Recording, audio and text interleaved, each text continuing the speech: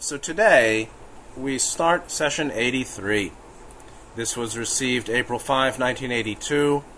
It's another long session, 28 exchanges, a lot of interesting information. Don is very focused on conditions before the veil, not only to get a sense of how things were then, particularly in third density, and with principles of soul evolution out of third density, associated with pre-veil planets, societies, but also how it reveals the path that we need to understand now in terms of principles.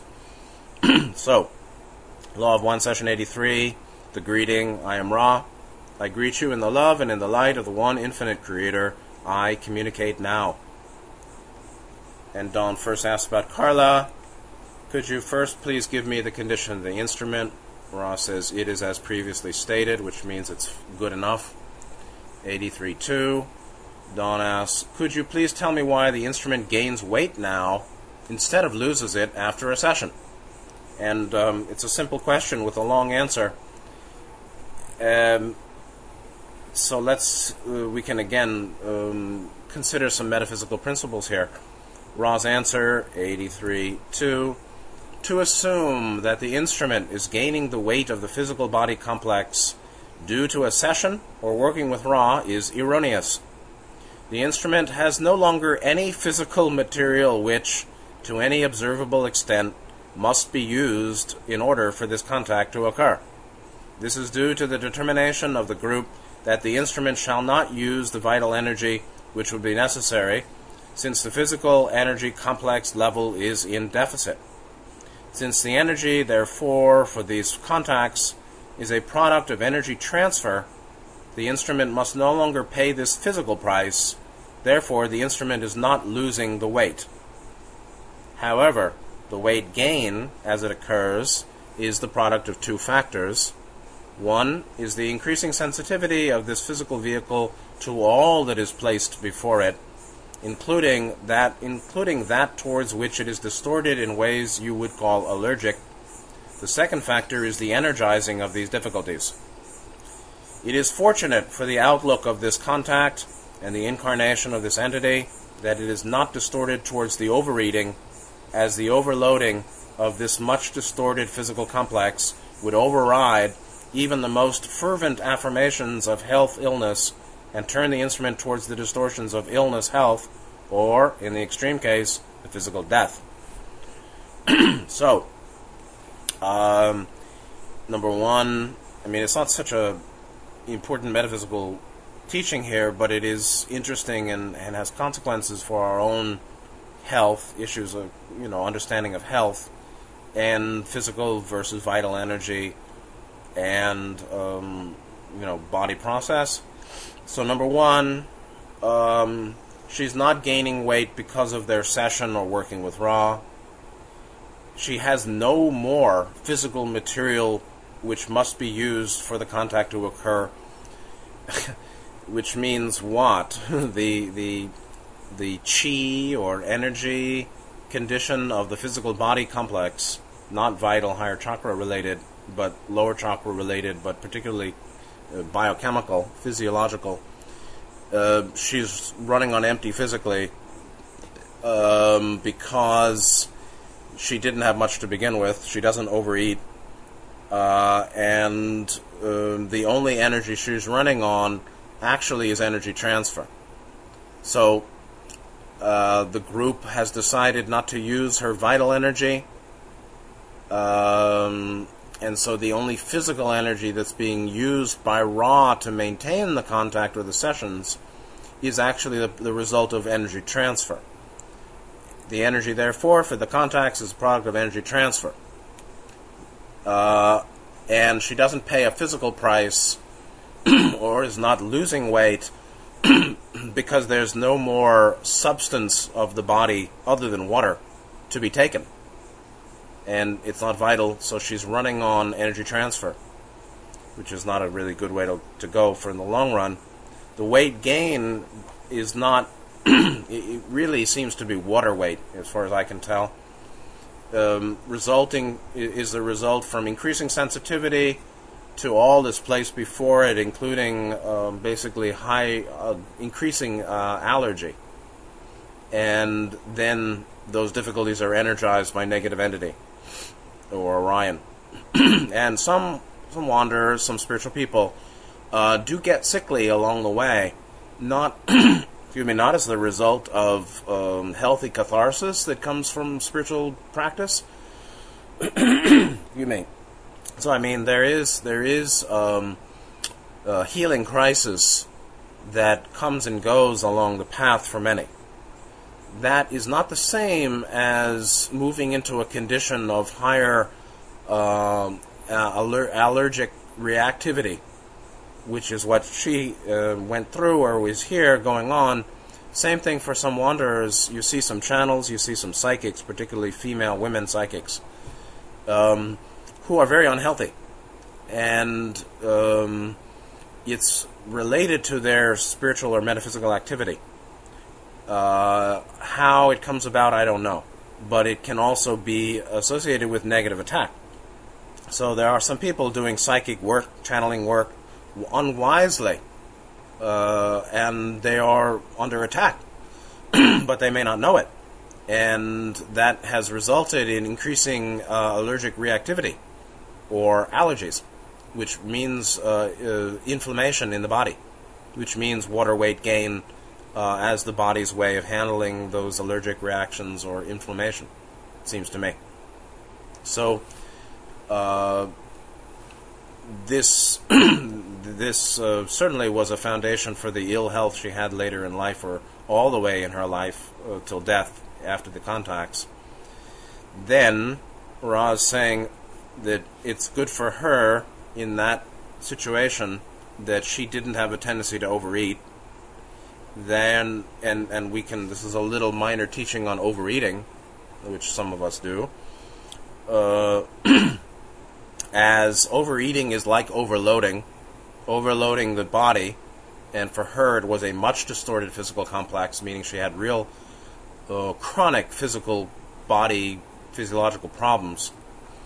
Overeating as overloading the body can override, even in this case, fervent affirmations of health, meaning commitment in mind, and I would say behavior too, towards health, commitment to health. Could lead, if she had been prone to overeating, that could override her spiritual affirmation work towards health, or any other thing she was doing to help her body, and lead even to death. But in general, overeating can really hurt a body.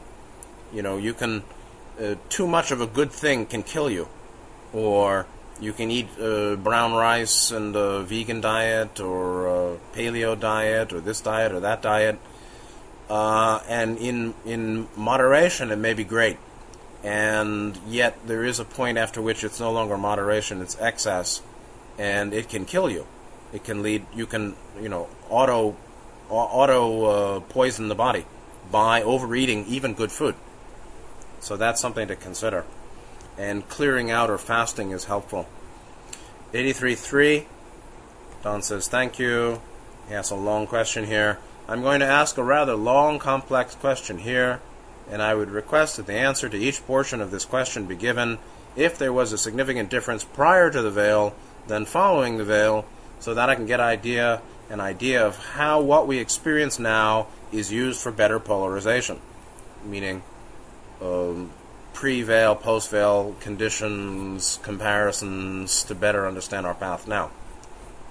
He goes on, asking if there is any significant difference, and what was the difference, before the veil, in the following, while incarnate in third density: sleep, dreams, physical pain, mental pain, sex, disease, catalyst programming, random catalyst, relationships, or communication with the higher self, or with the mind-body-spirit totality, or any other mind-body or spirit functions before the veil that would be significant with respect to their difference after the veil.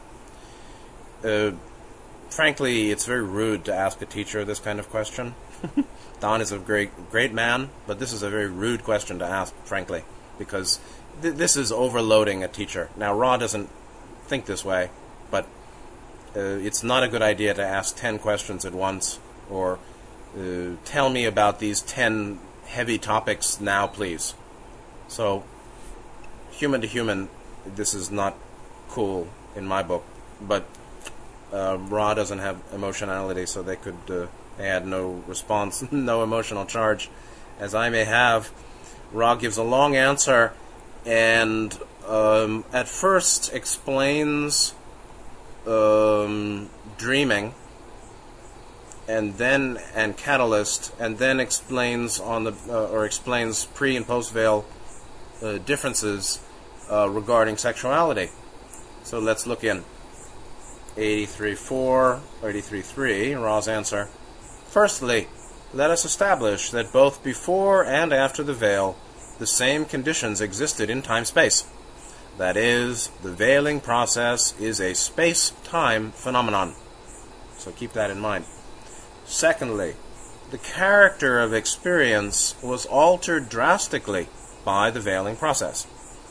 In some cases, such as the dreaming and the contact with the higher self, the experience was quantitatively different due to the fact that the veiling is a primary cause of the value of dreams and is also the single door against which the higher self must stand awaiting entry. Before veiling, dreams were not for the purpose of using the so-called unconscious to further utilize catalyst, but were used to teach from learners within the inner planes, as well as those of outer origin of higher density. As you deal with each subject of which you spoke, you may observe, during the veiling process, not a quantitative change in the experience, but a qualitative one. Let us, as an example, choose your sexual activities of energy transfer. If you have a desire to treat other subjects in detail, please query forthwith. In the instance of the sexual activity of those not dwelling within the veiling, each activity was a transfer. There were some transfers of strength. Most were rather attenuated in the strength of the transfer due to the lack of veiling, meaning no veiling before the veil. In the third density, entities are attempting to learn the ways of love. If it can be seen that all are one being, it becomes much more difficult for the undisciplined personality to choose one mate, and thereby initiate itself into a program of service. It is much more likely that the sexual energy will be dissipated more randomly, without either great joy or great sorrow, depending from these experiences. Therefore, the green ray energy transfer in sex, being almost without exception the case in sexual energy transfers prior to veiling, remains weakened and without significant crystallization. The sexual energy transfers and blockages after veiling have been discussed previously. It may be seen to be a more complex study, but one far more efficient in crystallizing those who seek the green ray energy center. Pretty big answer here. First of all, veiling is 3D space-time only. So conditions in or of time-space were just same. Different only in that, the entity who dies, quote, dies, goes out of a different kind of space-time than time-space, or a different kind of space-time before the veil than after the veil. So their experience in time-space would be somewhat different, because there was no veil in space-time. But time-space itself is the same. So conditions existed, the same conditions. So veiling is 3D space-time only. Then the quality or character of experience was indeed altered drastically by veiling, or was quite drastically different before veiling. In terms of dreaming and contact with higher self, there is a look at, this is a discussion of quantitative versus qualitative differences in experience pre and post veiling. Alright, this is session 83, so we're getting very high, abstruse, subtle. So we have before the veil and after the veil. experience changed in both quantitative and qualitative ways, and then an analysis of different types of experience that were changed or different before and after the veil in terms of quantity and quality. So, in terms of dreaming and contact with higher self, we have a quantitative difference of experience because, as we see, veiling, Ross says, is a primary cause of the value of dreams, because dreams basically help us discover what the conscious mind doesn't know, to potentiate the conscious, for the conscious to go to the subconscious, the royal road to the unconscious, as is understood in psychoanalysis. Dreams as a gateway to soul, which means deeper self-understanding, which means the matrix of mind self-potentiates with the potentiator, or high priestess, or the subconscious, the ocean of deep mind. That value of dreams is different when there's no veil or curtain. There was a difference between matrix and potentiator. 1, 2, 5 were the only positions in the tarot still that were existing before the veil, but there's no curtain. So there's a distinction but no curtain. There's an over there, but there's no wall between here and there. You just have to go there to get it. But there is a there and a here, or a conscious and an unconscious. There's just no curtain. Then dreams weren't useful. Dreams before the veil, therefore, were not for the purpose of using the so-called unconscious to further utilize catalyst, which is the primary psychoanalytical or personal use of dream, to use the so-called unconscious. It's so-called because it's only unconscious to the degree where that the conscious mind is not activated. The unconscious is only unconscious to the extent that we don't see it or can't get it. As we see it and get it, it's no longer called unconscious, and eventually there's no difference between matrix and potentiator of mind, and that's called complete and perfect enlightenment. And that's why those guys, they can know their past lives and the future and karma and all sorts of very subtle things, because the so-called all that was previously unconscious has been subsumed and absorbed into the conscious. So the conscious then includes the unconscious, or the consciousness has full usage of the whole mind, including the whole deep mind. That's not the case before enlightenment, and surely in a veiled condition, much we don't know. Dreams then are a catalyst to, you can say, further utilize catalyst, a catalyst to understand catalyst, like dreams revealing deeper processes, deeper psychological process. Before the veil, it was really not dreaming, it was out-of-body instruction. OBE, go into the astral plane, getting taught from teach learners within the inner planes, meaning 3D time-space astral planes, higher subplanes of third density. And then also teachers from outer origin of higher density, meaning 4th and 5th and 6th density teachers, Buddhists would call devas, higher dimensional confederation teachers, who are coming straight out of 4th and 5th and 6th density positive space-time. So that's why I've said before, for anybody who's listening that carefully, what we call time-space includes experience of higher dimensional realms, not only astral plane. So most people have such a limited metaphysics, they don't even know the difference. They don't even know the multiple subplanes of the astral. Then, not only you have higher dimensions, physical, non-physical, or space-time, space-time, time-space, that is also accessed by or through the astral, or by what's called time-space or subconscious. And so, before the veil, dreams weren't used to explore the subconscious because it was readily available in space-time consciously by effort. But for instructional, adept type training on higher planes or from higher dimensional teachers. Then in terms of higher self-contact, or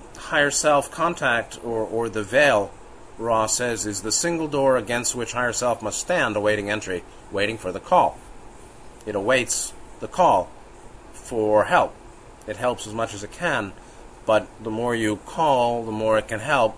But the more you help yourself and call, the more help can be given. So it's not simply quantity of calling that determines quantity of response or higher self-help. It's the quantity of calling, or quantity in calling and quality of calling, in association with the degree of self-helping. God helps those who help themselves. That's true. Or higher self helps those maximally who maximally help themselves. The teacher loves the good student, and the good student is the one who's doing the most work on themselves, is most committed to love and truth, and balance and purification, and disciplines of personality or development. That one gets the most from the teachers. Then, there was no door waiting higher self, and Ra didn't talk about how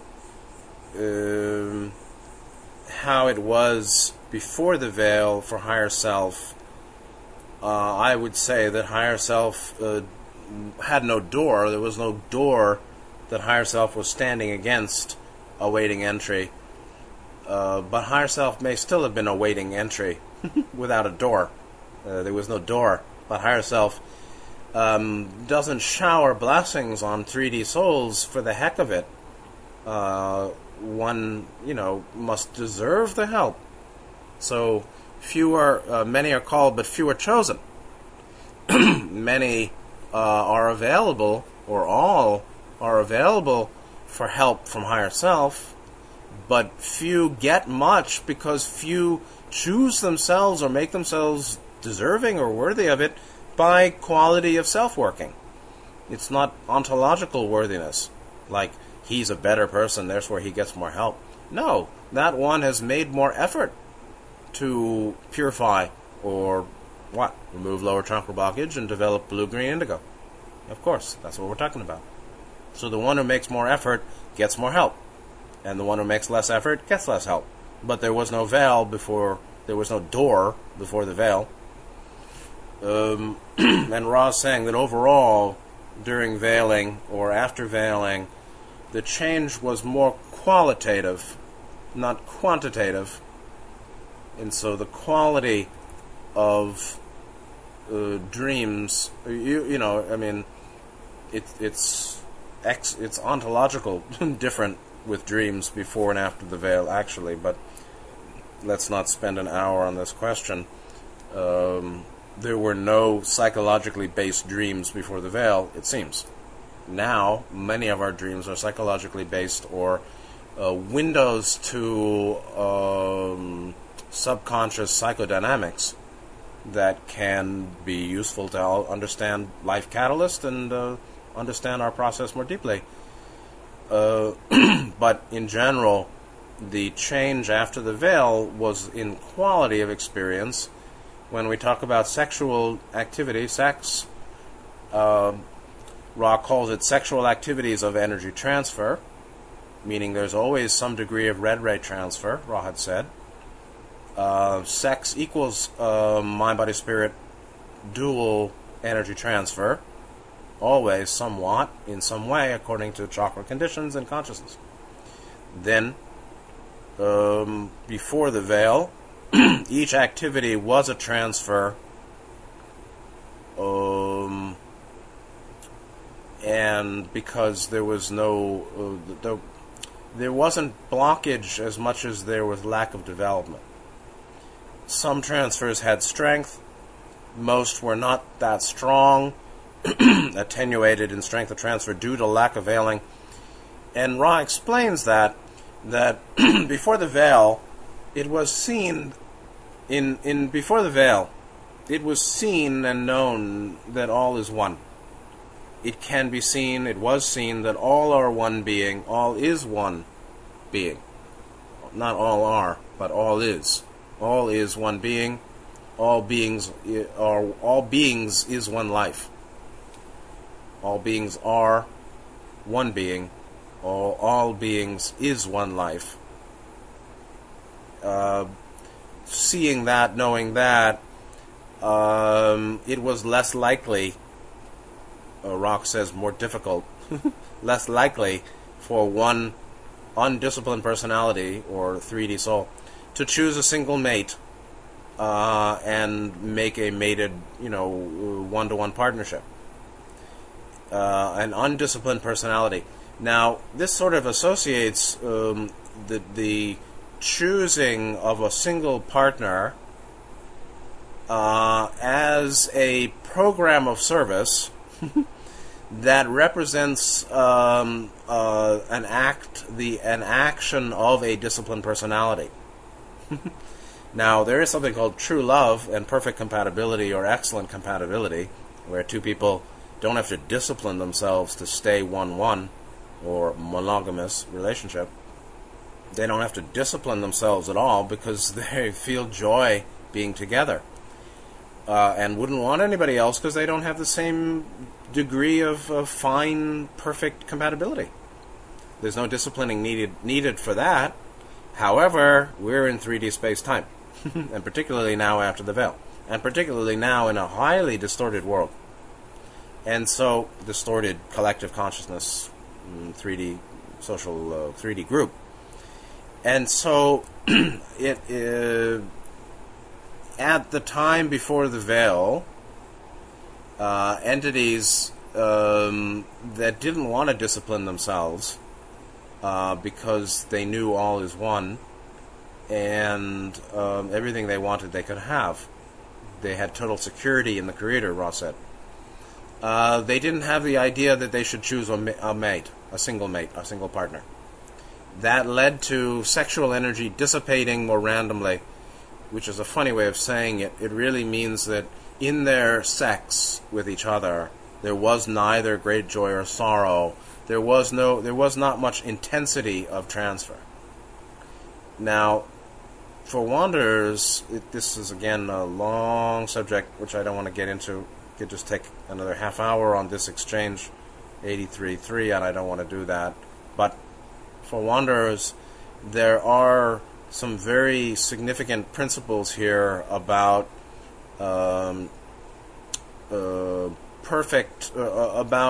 monogamous partnership or one-to-one partnership in 3D space-time after the veil, different than our natural experience in higher dimensions or from sixth density, where in higher densities or sixth density positive,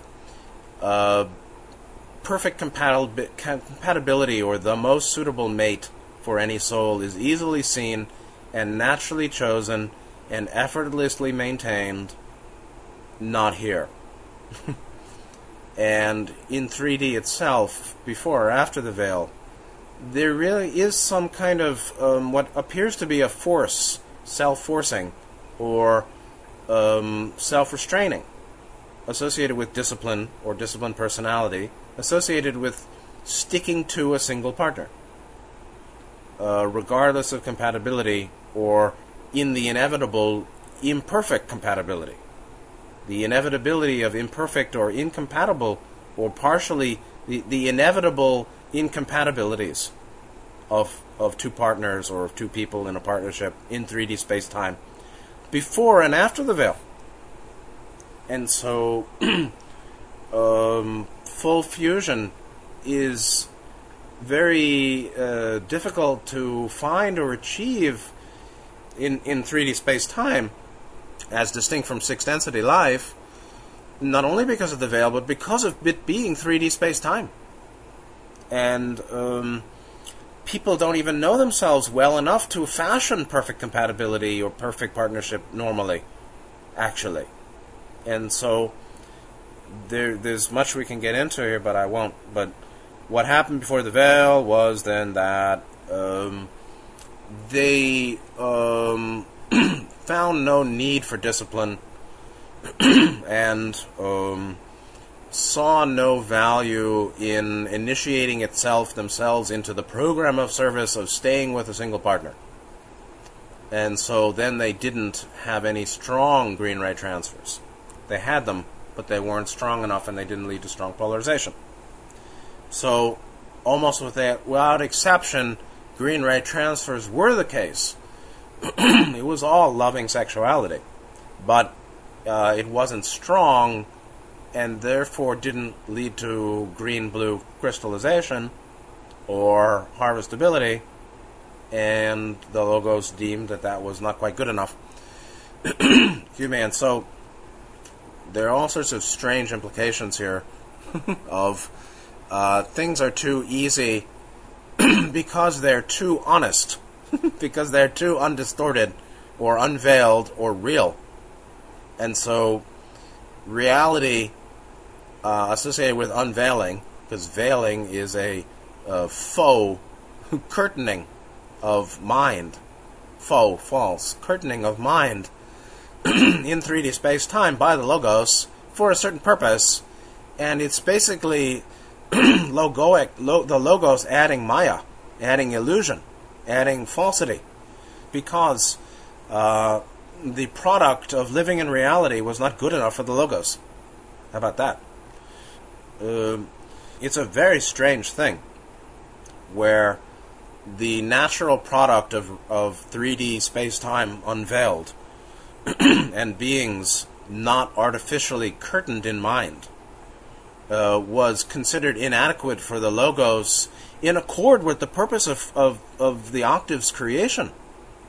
The purpose, the original desire is that entities seek and become one. The Logos, logoic desire that all entities seek and become one was not well effected or successfully accomplished because beings in third density living in reality, which is that all is one, and I am the Creator, and the Creator is in me, and in us, and in you, and all is one, and all is great love, security, truth.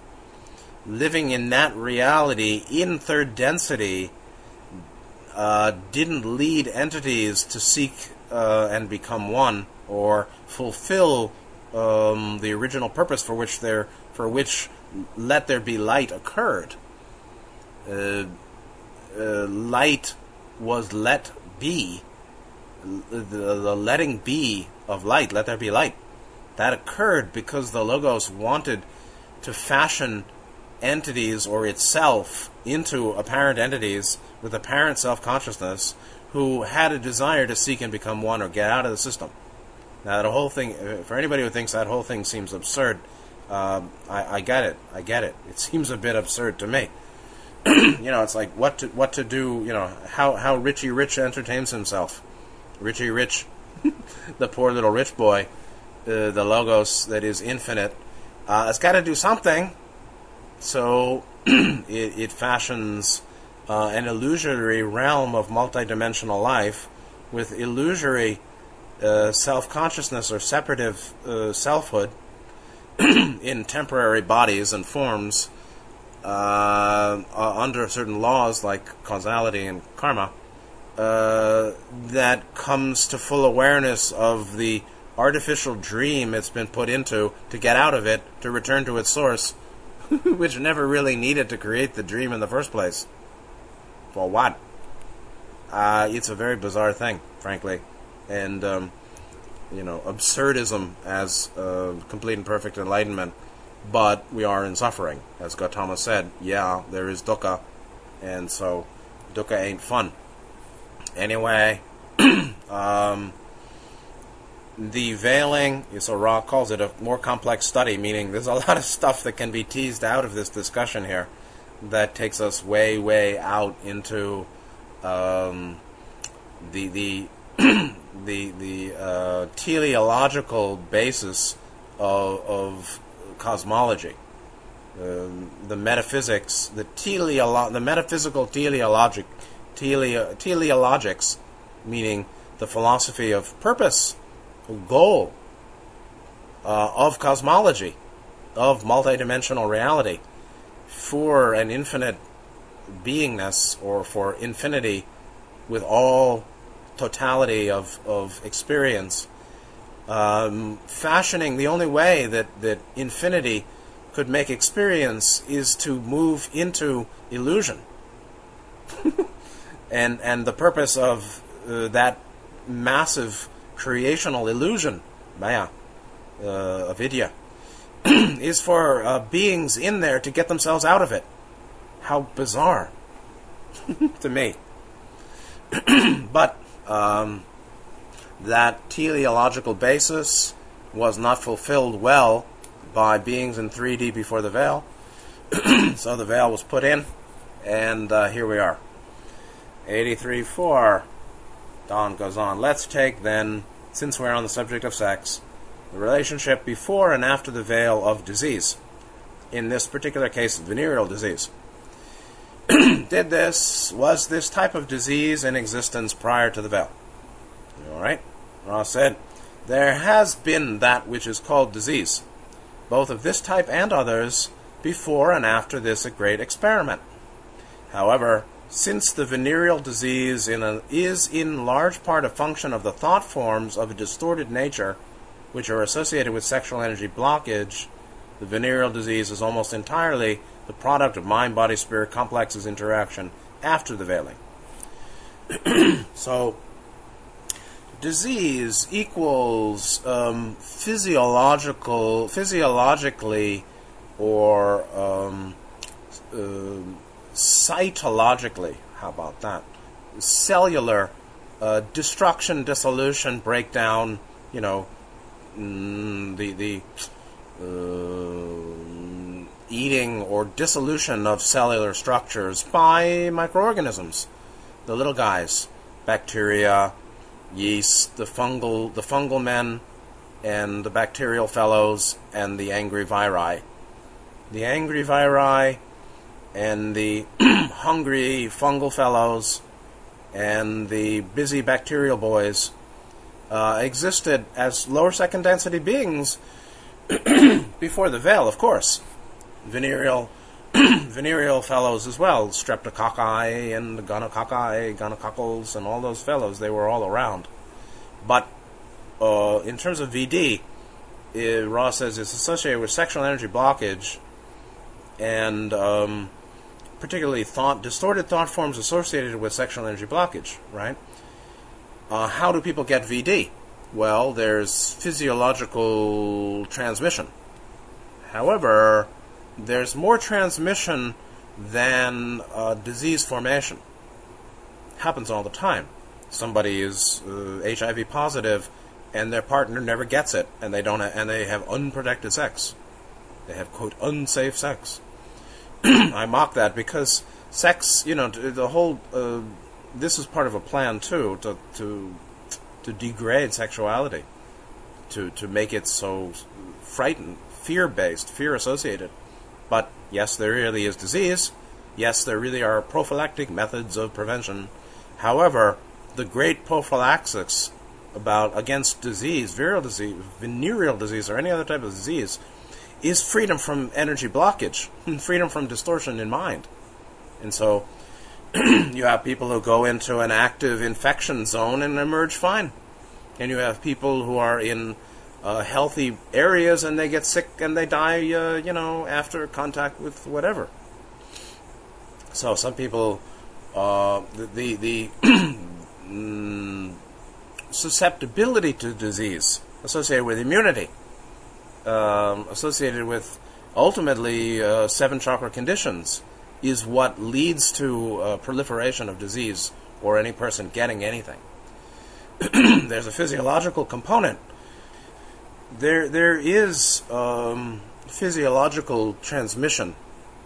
However, what the degree to which physiological disease mechanism transmission leads to illness is totally a result of that individual's immunity and their own, endocrine balances, and that comes right out of the 7 chakra conditions, and that comes right out of mind. And so sexual disease comes from sexual energy blockage, or lower chakra blockage associated with sexuality. And before the veil, there was not that kind of venereal disease occurring because they didn't have lower chakra blockages associated with lack of love. And so any kind of sexuality that, to any extent, is loveless sexuality, S&M of all type, meaning domination, submission, or aggression in sexuality, manipulation, control, possession, or taking advantage of anybody in any way, even wanting to be taken advantage of. It's associated with lower chakra blockage, associated with sexuality, and that makes one more susceptible to disease. So it's very complicated, but there is physiological process, but whether any one person experiences symptoms and pathology in physiological process depends more on mind and immunity and seven chakra conditions than any doctor realizes. And so love for Green Ray is certainly a major basis of immunity and health in the association of the fourth chakra being the thymus gland. Just that. So all of this goes on and on. 83.5. You mentioned it did exist in a small way prior to the veil. What was the source of its development prior to the veiling process? Meaning the source of development of VD prior to veiling. Ra said the source was as random as the nature of disease distortions are at heart in general. Each portion of the body complex is in a state of growth at all times. The reversal of this is seen as disease, and has the benign function of ending an incarnation at an appropriate space-time nexus. This was the nature of disease, including that which you call venereal. So, yes, it seemed to exist in a small way prior to the veil because those organisms existed. Then how, Don asks really, how could it flourish or develop? Basis of development of those lower second density creatures associated with sexual disease. How could it happen prior to the veil when there was no lack of love? And Ra said the source was as random as the nature of disease distortions are at heart in general. What an answer. So the source was random. What does that mean, random? Well, it was the random, I think maybe they mean the evolutionary basis of any particular lower second density creature like bacteria and virus associated with VD. The randomness is planetary evolution, right? The minerals and elements that are here, and the processes of wind, air, and fire teaching water and earth, as Ra said. The flow of elemental interaction over millions of years giving rise to those organisms. Okay? Maybe that's what Ra means by the source being random. And that's the case of all disease distortions or disease mechanisms, meaning lower second density microorganisms. Okay? And then each portion of the body complex is in a state of growth at all times. That's an important principle. And so there is no coming to perfect health and staying there. There is no such thing as a unchanging state of perfect health. So-called perfect health or excellent health is maintaining balance in ever-changing conditions, ever-changing, ever-growing physiological conditions, and mind conditions, and life conditions, and electromagnetic conditions. All those ever-changing, maintaining a balance throughout all those levels of change occurring simultaneously. That's not an easy piece of work. So all these levels of experience or process, inner, outer, body, mind, spirit, chakras, hormonal balances, nervous system activity, blood circulation, tissue condition, organ health, environmental conditions, people around us, our reactions to them, all of that, impulses from higher self and evolving development, all of that ceaseless, multi-variable, continual change at all levels, surfing it in a way, or keeping balance while all that is in continual change and growth. That's called perfect health. Then, the reversal of that balance, I would say, is called disease. And Ra's saying that disease is not a bad thing because it helps end an incarnation. Hey. So it helps a body die. And it helps end the viability of a body at the appropriate time, hopefully. And that's the function of disease, actually, is to end the body's viability or end an incarnation. Then Don makes a statement that Ra says your thinking is sufficiently clear. 83.6. Sorry for all the coughing. It's painless but disruptive. Don makes the long statement, says, I'll make the statement and you can correct me then. As I see the nature of the action of disease, specifically before the veil, it seems to me that the Logos had decided upon a program where an individual mind-body-spirit would continue to grow in mind and body, would continue to grow in mind, and the body would be the third density analog of this mind, and the growth would be continual unless there was a lack of growth or an inability, for some reason, for the mind to continue along the growth patterns.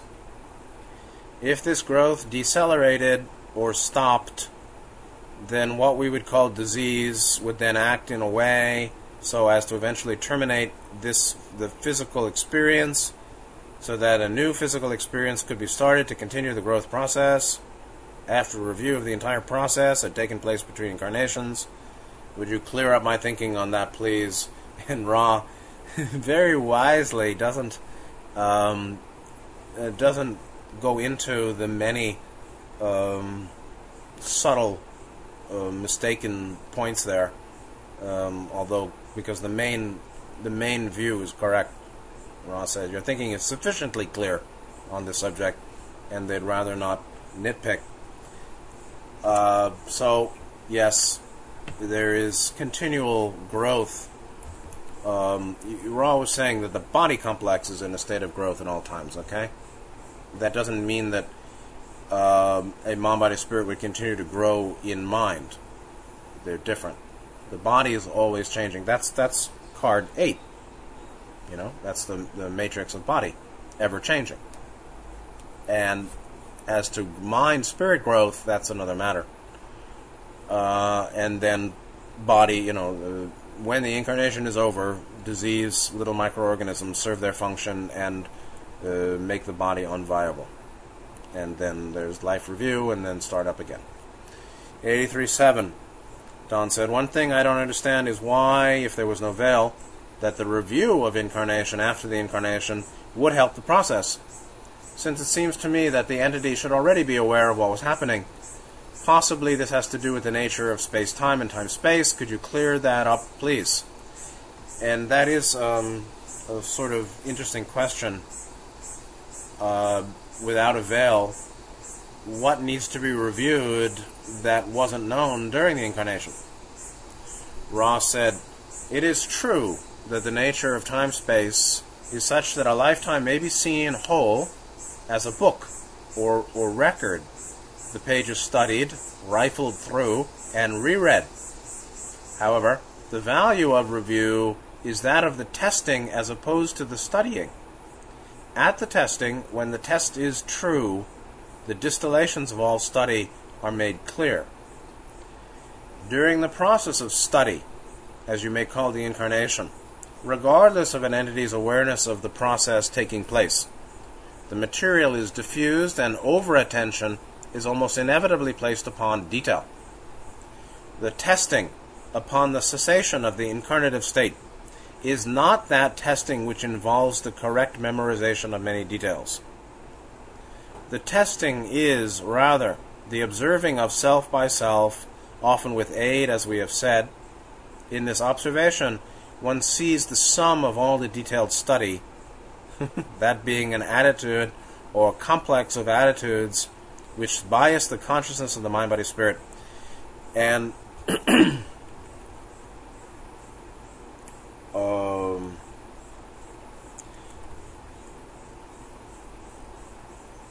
Don, this is a very major exchange and answer from Ra 83.7, and we're going to end in this zone. 83.8, Don made an analogy of flying. If I fly an airplane, it's just, it's a poor, he even says it's a poor analogy, so I'm not going to end today's session on a poor analogy, but he's talking about flying and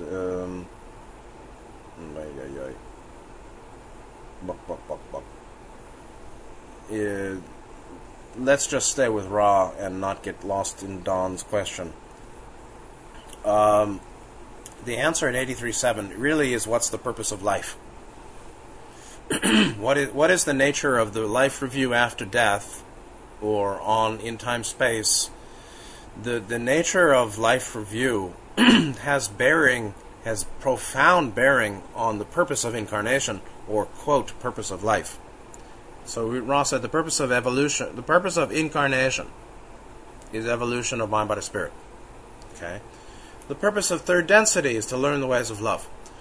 Now, Nityananda said that each moment is a test, meaning the whole life is a test. But Ra is saying that the review is a test. So why do you call it a review and not a test? Now we get complicated. Now, the so-called review, Ra is calling a test. And while Nityananda called the life, each moment, a test, Ra is calling it a study. So you got some kind of funky inversions here. Now, sorry. So, what is time-space all about? In time-space, there's an emphasis, or there's a freedom of mind to travel in time, which means linear time is what we experience as linear time is experienced more closely akin to true simultaneity, associated with what higher self knows in late sixth density. So, in time-space, yesterday, today, and tomorrow is experienceable now. That's closer to true simultaneity. That's the basis of Ra saying that then a lifetime may be seen whole as a book or a record. You can see the whole life as one story, or you can go through each sub-story or each chapter, or the dynamics of every sentence in every chapter in the whole story. Pages studied, rifled through, reread. So you can go into detail, or you can analyze the nature of the totality of the trees in the forest, the contours of the forest in its relationship to the environment, meaning a single lifetime in its relationship to previous and past lives, or previous and future lives. So the entirety of this incarnation as Scott, for me, the entirety of your incarnation as whatever your name is, or whatever sense you have of yourself, the entirety of this current incarnation in relation to the last lifetime and the next one, in relation to the sweep of multiple lifetimes before, and the expectation of multiple lives to come in the future, so-called future. That can be seen, as well as the intricacies of each person's reaction to each activity we do, or each action we do in relation to them. How any person reacted, and their long-term consequences of any speech or behavior we did in relation to them at any phase in this lifetime. I used to be a preceptor in the Life Review Committee so I know about these things. Look at the movie Defending Your Life. You get a good sense of what this is, that the introduction view. So one can analyze others' the long-term consequences upon others' thought and their behavior and their health of any particular thought or any particular action, behavior, and speech we made to them at any one point in our life, as a micro-analysis of consequences of either good and bad, or positive, negative, or skillful, unskillful activity, behavior, speech, in relation to any particular person at any one point in this whole lifetime. And even how it relates to particular relations with others of the same mind or of a similar catalytic experience in any past life. How I responded to a person, a certain type of person in this life when I was 15 versus how I related to them when I was 15 5 lifetimes ago. All of that is knowable. So, yet, Ra doesn't call that review, they call it a testing. So they're saying the value of review, life review, is that of a testing, not a studying. Okay, so it's not a studying. The incarnation is called a studying, while Nityananda calls it a testing. And Ra calls the review a testing, rather than a summary review. Alright? So whatever words we use, it's very confusing. So the life review is called a testing, and the incarnative process is called a studying, though it seems like a testing to me. At the testing, meaning the life review, when the test is true, what does that mean? Meaning when there is review of essential tendencies, review of essential karmic stream tendencies of mind, body, spirit that were under examination or under studying during the lifetime. You see, from our perspective going up to higher self, we can say the lifetime is a testing. From the perspective of higher self, looking down into the lifetime, each incarnation is a studying. Higher self is studying our reactions to incarnational testing. Our reaction or our working with incarnational catalyst for us appears as a testing. For higher self is a testing, is studying of itself. Higher self is studying the results of incarnational testing in our reactions to incarnational catalyst. It feels like a testing to us. For higher self, it's a studying. And so, at the testing, meaning life review, when the testing is true, meaning higher self is running the show, and there is a focus upon essential tendencies, or a focus upon the essentials of the incarnational studying, which feels to us like an incarnational testing. When that's occurring, then distillations of all study, meaning the degree to which we develop love light or green, blue, indigo during the incarnation, which Ra calls study, are then made clear to higher self and oneself, but oneself is higher self. So you are higher self, studying what appears or feels like a testing. Incarnation as a study. Who's studying what? Higher self, which is you, studies or learns how well or how we responded to or worked with catalyst during the incarnation, which often seems to us like a testing or a challenging. But for higher self, it's actually already done. So you see, from time, once you start knocking out time, space, or linear time, higher self, all is one, love one, there's true simultaneity. It's studying itself. In the example of a lifetime's experiential or relation response to experiential catalyst, which feels like a testing or a challenge, but really is simply an exploration for higher self of its own potentials, expressed in the appearance of evolution or successive progressive development. The appearance is temporal progression of spiritual development over multiple lifetimes. But actually, it's a higher self experiencing its own seven-dimensional total potentialities.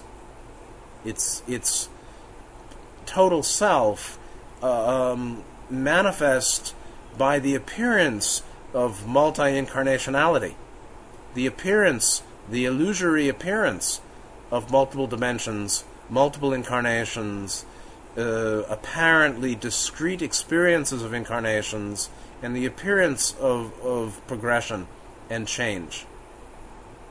But it's not, what feels to us as a testing is higher self Atmanic study of its own being, its own seven-dimensional being. So, then, during the process of study, meaning during an incarnation, right? Ra said, which you may call an incarnation, which Ra calls a study. It's higher self study. Regardless of an entity's awareness of the process taking place, whether you know it or not, study is occurring. After death, there's the life review is then the distillations of the study. The distillations of the study is the review. And so, what's reviewed, the review is a distillation of what's occurred during the study or an incarnation, whether you know it or not. Whether you know it or not, during the incarnation, material is diffused and over-attention inevitably placed upon detail, meaning we get over-attached to detail, like how I'm feeling in my, third toe.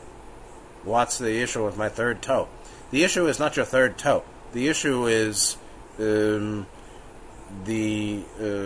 symbolic basis, the symbolic meaning of that toe on the left or right foot with its own particular condition of pain as an indication of a particular distortion in the psychology or lower chakra blockage as associated with learning or not learning a particular lesson, as associated with the significance of that particular development in this incarnation as it relates to multi-incarnational development. It's not your third toe that's the problem. It's the manifestation of a multi-incarnational trend of development of qualities of soul or mind. That is pulling out of the detail and going to the heart of the matter as far as I can do or see. Higher self knows that. And so we see the detail of my thinking and my feeling, my particular parts of my body, my particular condition right now. But for higher self, it's a manifestation of a multi-incarnational long-term development of certain mind qualities or certain balances, certain aspects of love or wisdom or balance or increasing awareness or strength and faith, so or sense of self, or working on the basic meaning of lower chakras, the lower triad being cleared out, being blockages cleared. So that's what's going on here, whether we know it or not. Then in the life review, which is Ra's calling a testing, which again is a distillation. So you've got distillations of the incarnation.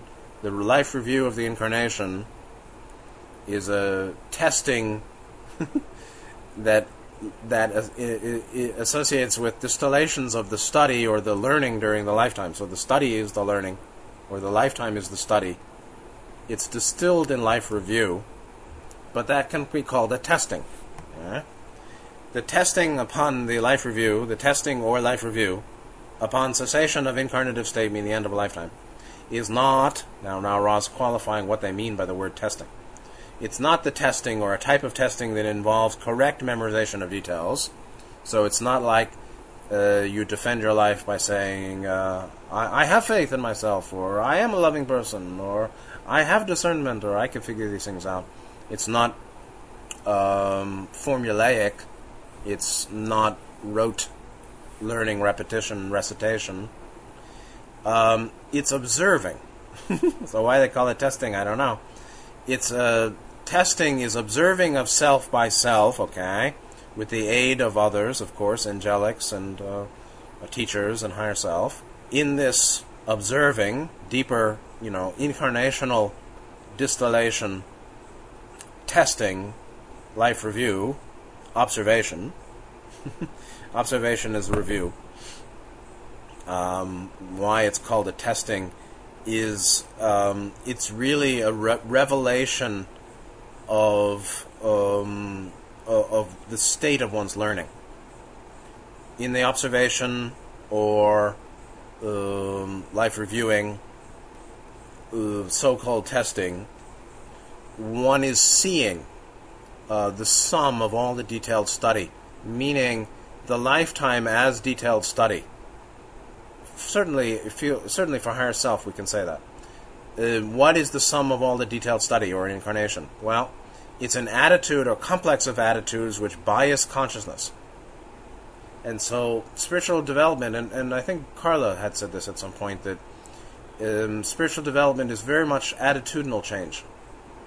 In this very deep statement, what is spiritual development?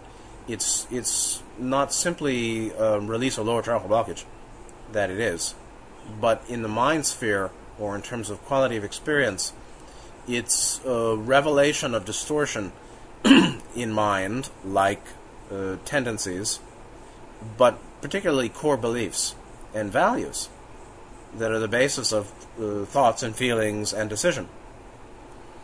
And emotional charge reactivity. Emotional charge reactivity and the various thoughts and feelings in mind are the outgrowth of deep mind core beliefs and values. These deep mind core beliefs and values are associated with attitudes or a complex of attitudes, or the attitudes and complex of attitudes come out of core beliefs and values. And that's really where the deeper levels of qualitative healing occur. The quantitative is energy. The qualitative is mind or states of consciousness, or conditions, qualities of consciousness. Anyway, that is an introduction to life review, which could be called a testing or distillation. And it's not simply what it is as it is experienced by higher self, because at that point there's resting in the form maker body, not in some room with a projector. And that intimate union with higher self during, quote, life review reveals how we have been in the incarnation, and how and the consequences of all we said, we thought and said and did, body, mind, speech.